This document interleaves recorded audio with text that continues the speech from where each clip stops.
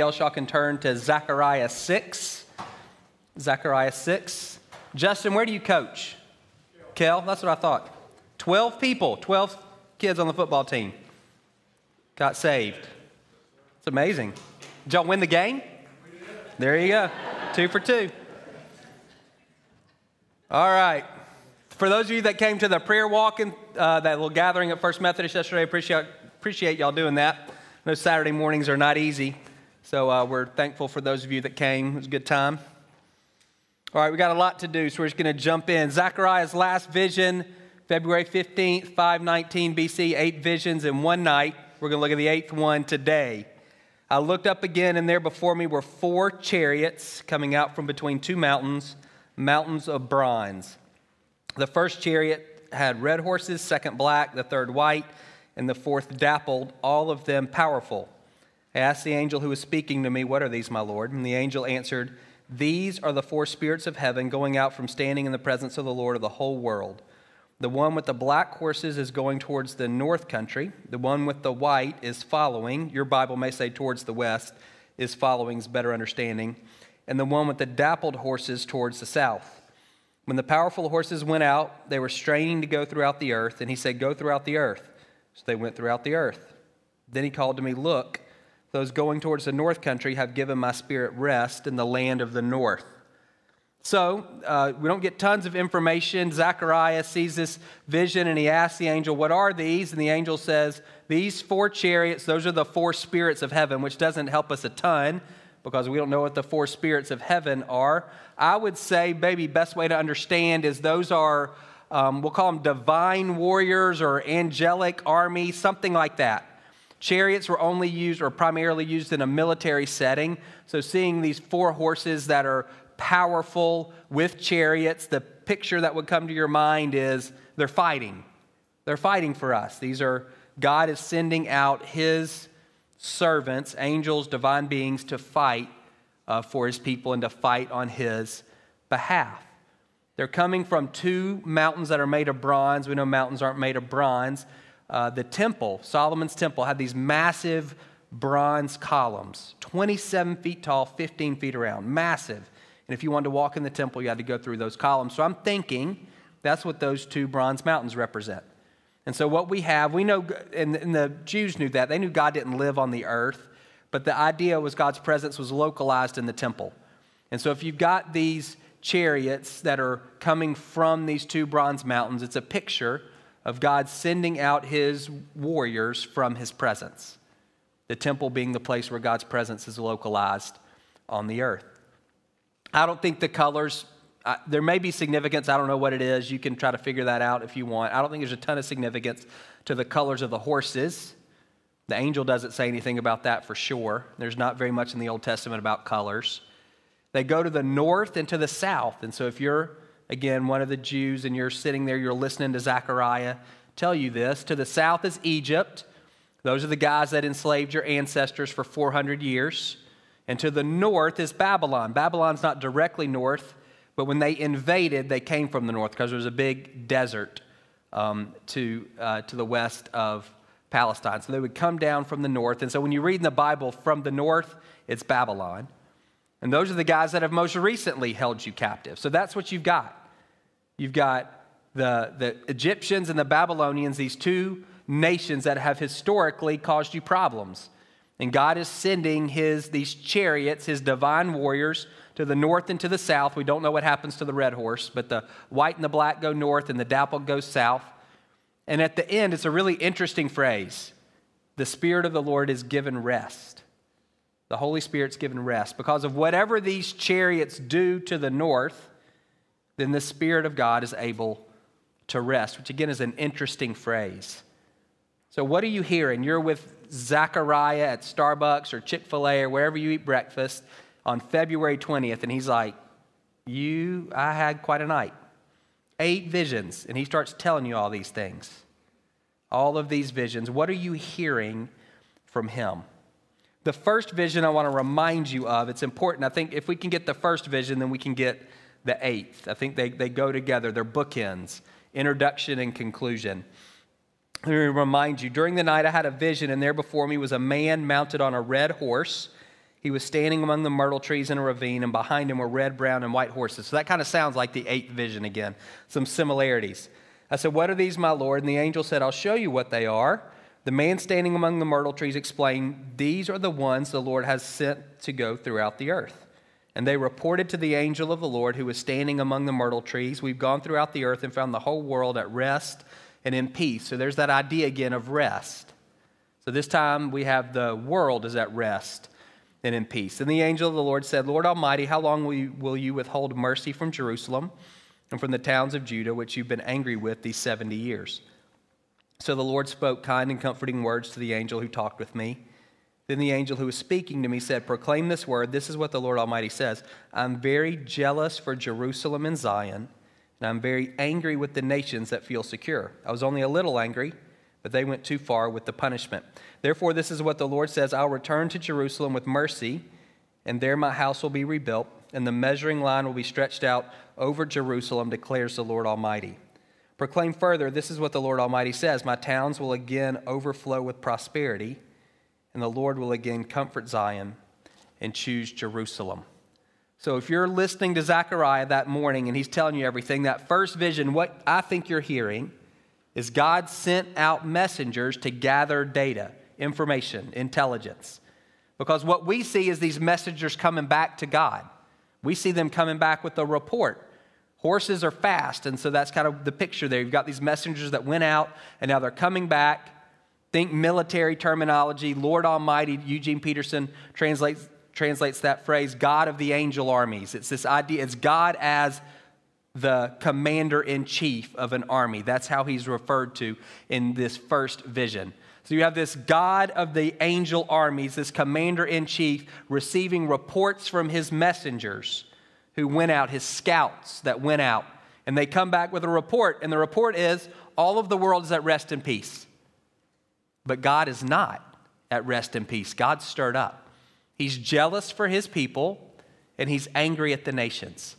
The world may be at rest and peace, but God's not, because things aren't the way he wants them to be. He's jealous for his people, and he's angry with the nations. And then visions 2, 3, 4, 5, 6, and 7 is God saying, here's what I'm going to do. Because I'm jealous for my people, and because I'm angry with the nations, this is what I'm going to do. I'm going to judge the nations. That's vision 2. I'm going to rebuild the temple. I'm going to rebuild Jerusalem. I'm going to dwell with y'all again. I'm going to anoint Joshua and Zerubbabel, my 2 leaders, to lead you in this rebuilding process. I'm going to forgive your sins. I'm going to invite you to participate. That's visions 3, 4, 5, 6, and 7. We've looked at all of those. And then vision 8, similar to vision 1. It's a bookend. It's the conclusion. Instead of messengers coming to God and giving him a report, we have warriors being sent from God to go to the nations. And when they go, whatever it is that they do, it results in God having rest. Vision 1, God is stirred up. Vision 8, God is at rest. That word rest in vision 8 has military connotations. It's how you would feel after you defeated your enemies and you were secure. That's what that word rest means in vision 8. So after these angel armies, whatever they are, have gone out and taken care of business in Egypt and in Babylon, then God's Spirit's at rest. If you're listening to Zechariah that first morning, it's going to encourage you a lot. You're a ragged group of people. You're a small minority. You're surrounded by enemies. You've got a foreign king. You're trying to rebuild this temple, which is a massive undertaking, ton of work. And what you hear God say is, I know. I've gathered all the information. And the nations may be at rest, but I'm not. I'm stirred up. I'm fired up. I'm upset. I'm jealous for my people, and I'm angry at the nations. And so this is what I'm going to do, and you can count on it. I'm going to judge the nations that oppressed you. I'm going to forgive you. I'm going to rebuild the temple. I'm going to restore your city. I'm going to dwell with you again. And I'm going to do all of that, and then I'm going to be at rest, which is a way of God kind of saying it's a done deal. You can count on it, because then I will rest. It's a great picture. What I want to do is put Zechariah and Haggai, we've talked about them for the last 2 months, in a broader context. So Isaiah 40 to 66. If you need something to read this week, read those. Some of the best, most encouraging chapters. It's hard to say best in the Bible. That's all good, right? So the most encouraging chapters in all of the Old Testament, Isaiah 40 to 66. And it's written about our guys. It's written about our people here, these returnees. And it's written well in advance. 170 years before Zechariah has his visions, God speaks to Isaiah about the exact same group of people and about the exact same time in history. It's 170 years in advance. God is saying, here's what I'm going to be doing, and here's how you guys need to be responding. And I want to read you 2 verses from Isaiah 62, tucked in the middle of that section. It's about the people that we've been looking at. I've posted watchmen on your walls, Jerusalem. They will never be silent day or night. You who call on the Lord, give yourselves no rest and give him no rest. That's God. Give God no rest till he establishes Jerusalem and makes her the praise of the earth. So again, that's talking about our folks, our time in history, our people. God's posted watchmen on the walls. So cities have 4 walls to protect them. You can't see through bricks, so you put somebody on top of the wall. That's the watchman. And their job is to look out and see who's coming. Is it a friend or is it an enemy? Do we open the gate and let them in, or do we get swords because they're coming to attack us? And those guys they're working 24 hours a day because you don't want to get snuck up on at night. So you've got watchmen on the walls. And in the Old Testament, that became really quickly attached to prophets. Prophets were watchmen on the walls. That was their responsibility. That was their job, spiritually. Just like a watchman is looking out saying, what's coming to our city, and then I need to turn around and let everybody know, friend or enemy. Spiritually, that's what the prophets did. What is God doing? What's coming our way? And turn around and tell the people, here's how we need to respond. We need to repent because we're sinning and God's going to judge us. God's going to bless us and we need to prepare for that, whatever it is. The Old Testament prophets. So for us, Haggai and Zechariah, they were watchmen. That was their job. That was their job with these returnees. God put them on the wall of Jerusalem. And they were able to see, because God let them see, here's what's happening. Here's what's going on that y'all can't see because you're so busy rebuilding this temple, which is great and it's good. And I'm going to kind of pull you back and let you get a broader picture of what God is doing through your work. Super encouraging for them. Give yourselves no rest and give God no rest. That's talking about prayer. Those who call on the name of the Lord. Calling on the name of the Lord is another way of saying praying. That's what we do when we pray. We call on the name of the Lord. How do we give God no rest? This isn't the right word, but it's the one I'm going to use. It's pestering. God. Are you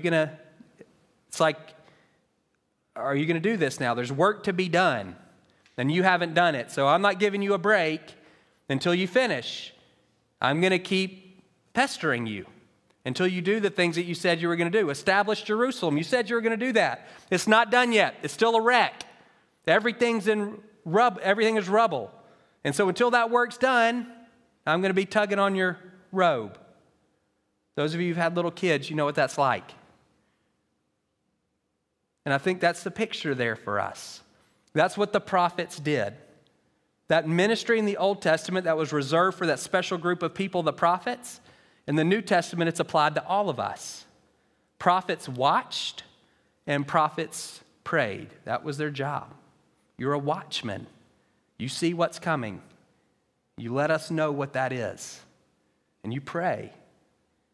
You pray to God for us. Jesus says, watch and pray so you don't enter temptation. Jesus says, watch and pray because you don't know when I'm coming back. Colossians 4 says, be devoted to prayer and always watchful. What is true of this one group of people, the prophets in the Old Testament, is true for all of us in the New. All of us are called to watch and to pray. Now, I do think there are people who, they have kind of a special gift there, like in our Stonebridge language, we would say that's kind of their deal or that's their calling. We're all called to share the gospel, but there's some people who are evangelists. They're especially gifted in that area. And I would say the same thing here. We're all called to watch and pray, but there's certain people who have, maybe we'll call it more of a prophetic bent, and maybe they can see a little farther. Maybe that's a way of saying it. Their sight is a little bit broader, and it's a little bit farther than the rest of us. In 2020, we see the need for that. It's always important, but global pandemic and global recession and national tension around racial inequality and injustice and a presidential election and Supreme Court justice nominee and Braves blowing it in the National League Championship Series. We want to know, God, what are you doing? What are you doing? We see the importance of prophets. And so if that's you, and you know that's you, if that's how God has wired you, then keep it up. Like, we need you. We need to know what you're seeing. Absolutely. But that doesn't let the rest of us off the hook, because all of us are called to watch and to pray. That's for every one of us. The Spirit that came on Haggai and Zechariah in the Old Testament, if you're following Jesus, lives within you. That's the Holy Spirit. You have the same access. I would say you have better access to the Father than they did because of the cross, because of the life and the death and the resurrection of Jesus. He's our Father, and He wants to let us know what He's doing. This is not about predicting the future at all. This is just about having a sense of what God is doing and then responding to that. So, briefly, are you watching and are you praying? Are you watching your own heart? Proverbs, guard your heart, for it's the wellspring of life. When was the last time you asked God to show you, where am I vulnerable? If the enemy's prowling around like a lion and he's looking for somebody to devour, is he looking at me? Where are the places in my own life where I'm vulnerable to temptation or being attacked by the enemy? If you think about your heart as a city, where's my wall broken down? It could be an area of sin in your life. And if so, you need to repent. It could be an area of immaturity in your life. And if so, you need to grow. It could be an area of woundedness in your life. And if so, ask God to heal you. It could be an area of loss in your life. And if so, you need to grieve. We don't have time to dig into all four of those. But I would say begin to ask the question, are you watching your own heart? God, show me. Where am I vulnerable? Where am I vulnerable to the enemy? What about the people that you love? Think about the 4 or 5 or 6 or 8 people that you love the most. Have you asked the Lord, what are you doing in their life? Are you a watchman on their walls? Not just for yourself, are you a watchman for them? Those of you who are married, when was the last time you asked the Lord what He was doing in the life of your spouse? Not the last time you said, God, will you do this in the life of my spouse? But God, what are you doing in the life of my spouse? And how do I support that? How do I cooperate? I don't want to be one more thing piled on top. How do I come alongside what you're doing? When was the last time, parents, you asked God, what are you doing in the lives of my kids? And I think the older they get, the more important this is. God, what are you doing in the lives of my children? Not this is what I want you to do in the lives of my children, but what are you doing? Our tendency as parents is we want to make it, whatever it is, we want to make it better. And I would say God is much more interested in making him better or making her better than making it better all the time. So we can get sideways with God when we're trying to fix it and He's trying to grow him or her. And sometimes pain is necessary for that. Are you asking Him? What are you doing in the lives of my parents? What are you doing in the lives of my friends? God is not going to tell you their dirt. He's not going to tell you their secrets. He's not going to tell you their sins. That's not what He's doing. But He will give you a sense of what He's doing in their life so that you can come alongside. What about the other areas where you have influence? In your sorority, are you asking, God, what are you doing among this group of girls? In your school, God, what are you doing here? In your office, on Delk Road, God, what are you doing in this place? And what does it look like for me to cooperate with that? He wants you to know. Again, it's not about predicting the future. You have a Father who is at work, and He wants His sons and His daughters to be a part of that enterprise. And He will tell you. He's not going to embarrass anyone else by revealing things to you that He hasn't already revealed. You don't need to worry about that. It's not going to get weird in that way. You'll just have a sense. We have an election coming up. What about asking God what He's doing in our country? Asking God, what are you doing in our city? And which of these candidates is the most aligned with what you're doing in our country and what you're doing in our city. Whether I like them or not is irrelevant at some point. God, what are you doing? And how do I cooperate with that? Which of these boxes do I check? Are you asking him that question? It's watch and pray. It's not watch and meddle. It's not watch and scold. It's not watch and manipulate. It's not watch and post. It's not watch and rant. It's not watch and tell everybody else what to do. When God reveals, then you pray. That's what we do. Wear yourselves out. Don't give yourself any rest, and don't give God any rest. Well, God already knows. Of course he does. He's God. Prayer is not telling God something he doesn't already know. It's inviting God to get involved. That's what we're doing.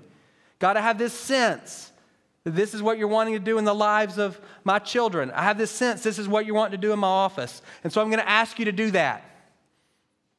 I'm not going to start a petition. I'm not going to sit anybody down. I'm not going to try to make any changes. I'm just going to pray. That's what I'm going to do. I'm going to give myself no rest. And I'm going to give you no rest. Matthew 6, I'm going to ask and keep on asking and seek and keep on seeking and knock and keep on knocking until you do something, until you do the things that you said you would do. Those things that I feel like you showed me. Until that work is done. This is me tugging on your robe, knocking on the door. Luke 11, Jesus is teaching his disciples about prayer. And he tells a parable at the kind of in the middle of it. After he gives the Lord's Prayer, you know that prayer. He tells a parable about someone who shows up at a friend's house at midnight, which is annoying. It is. You want anybody coming to your house at midnight? You make me mad. You come to my house at midnight. Suppose you have a friend and you go to him at midnight. And you say, friend, lend me 3 loaves of bread. A friend of mine on a journey has come to me. I have no food to offer him. And suppose the one inside answers, don't bother me. The door's already locked, and my children and I are in bed. I can't get up and give you anything. I tell you, even though he will not get up and give you the bread because of friendship, yet because of your shameless audacity, your Bible may say boldness or persistence, he will surely get up and give you as much as you need. That's what Jesus is looking for. He's not looking for eloquence. He's not looking for emotion. He's not looking for volume. What he's looking for is persistence, this bold persistence. Are you willing to show up at somebody's house at midnight and then say, give me some food? I had some people come and I was unprepared. That's what that's what the guy's asking. Bread is made every day. It's eaten every day. The guy doesn't have any bread, most likely. You're banging on the door. Everybody sleeps in the same room. You're waking up his wife. You're waking up his kids. That level of boldness, shamelessness. Who does that? And what Jesus is saying is that's what God's looking for from you. That level of shameless audacity, boldness and persistence. I'm going to keep knocking until you answer the door. Watch and pray. Ask God, what are you doing in my own heart? Where am I vulnerable?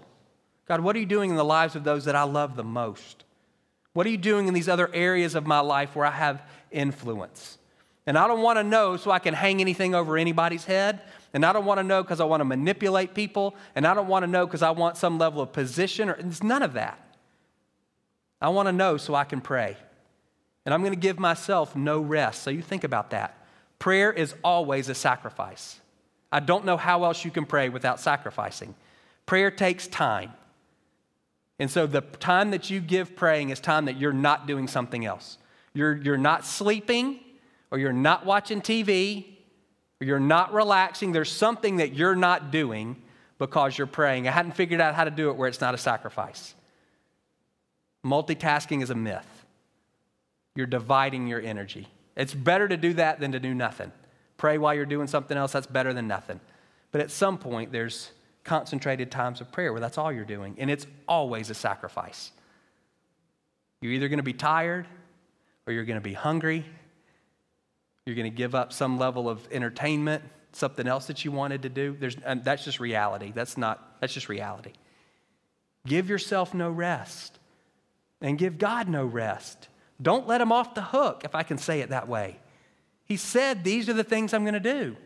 And you say, well, why isn't he doing it? I don't know.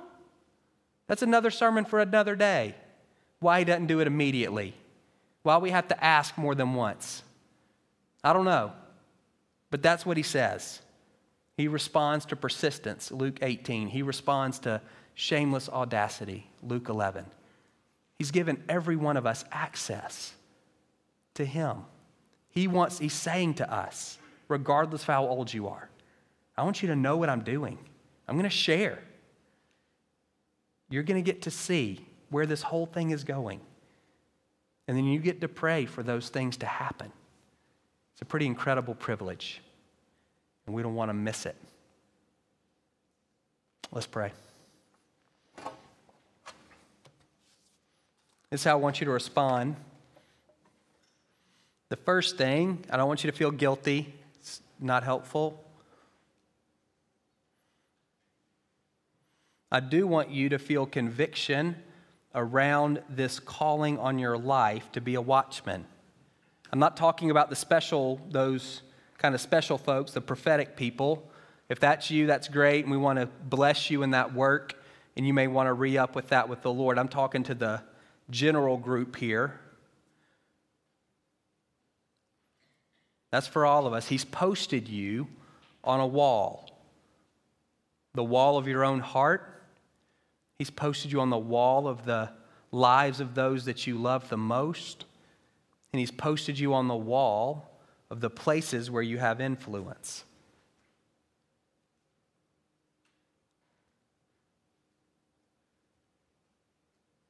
So I want you to ask him, God, what are you doing? What are you doing?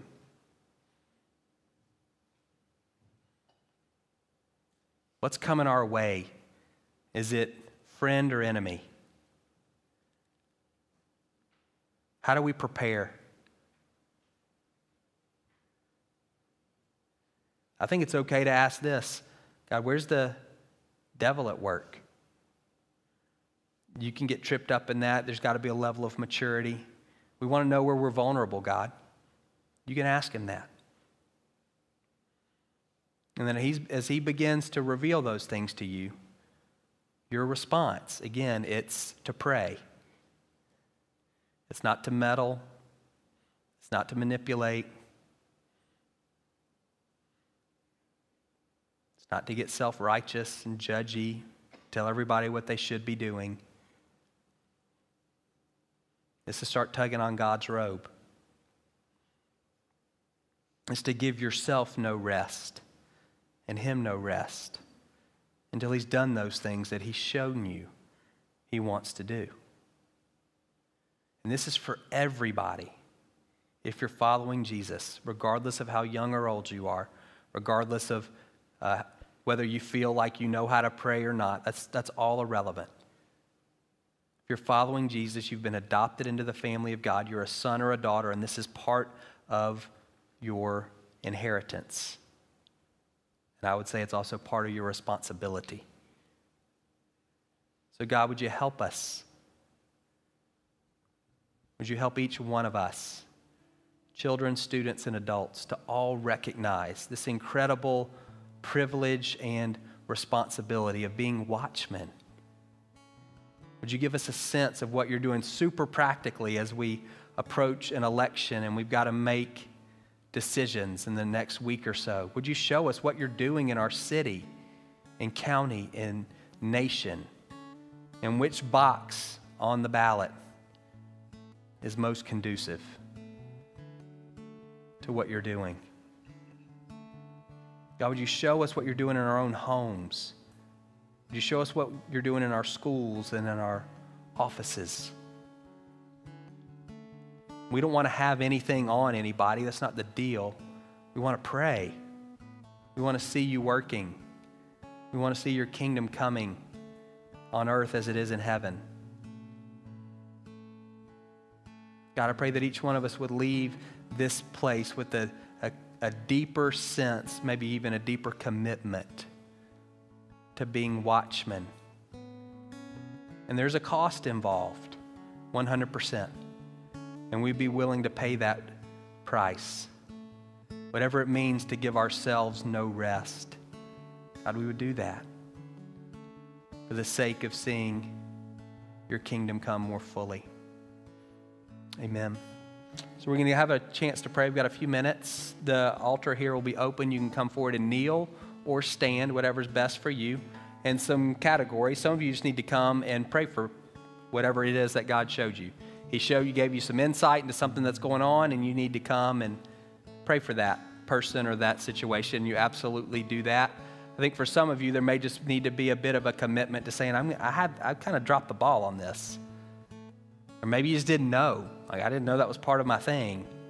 And it is part of your thing. And so maybe you want to come forward and publicly, just that, we've talked before, just the physical act of responding can kind of solidify some commitments that we make in our heart. And I would encourage you to do that. Just come forward as a sign of saying, I'm gonna function as a watchman. I recognize that's part of God's calling on my life, and I want to do that. You may have something else going on, that's great as well. And we'll just come alongside behind you, and we'll put a hand on your back, and we'll pray for you as you respond to the Lord. And Bo will dismiss us in a couple of minutes. You guys, come on. Hey guys, we're glad that you could be able to join us this morning. And so we're sorry about the technical difficulties that we did have. I'm glad you guys were able to join this powerful message from Zechariah 6. And I know that God is stirring a lot of your hearts, and especially to further press into prayer. And the two questions that David mentioned that I just want to be able to bring back to your attention is, are you watching and are you praying? And especially around this idea of watching, are you watching? And the idea of repositioning our hearts and our mind to the Lord is absolutely necessary in that process. We do have to look away from the things that distract, from the problems of the culture, of the things that do draw us in, and reposition our heart and our eyes and our mind to the Lord. And so I'd encourage you just to be able to think about that a little bit more, on that idea of repositioning, and ask the Lord, do I need to reposition my heart and my eyes back to you?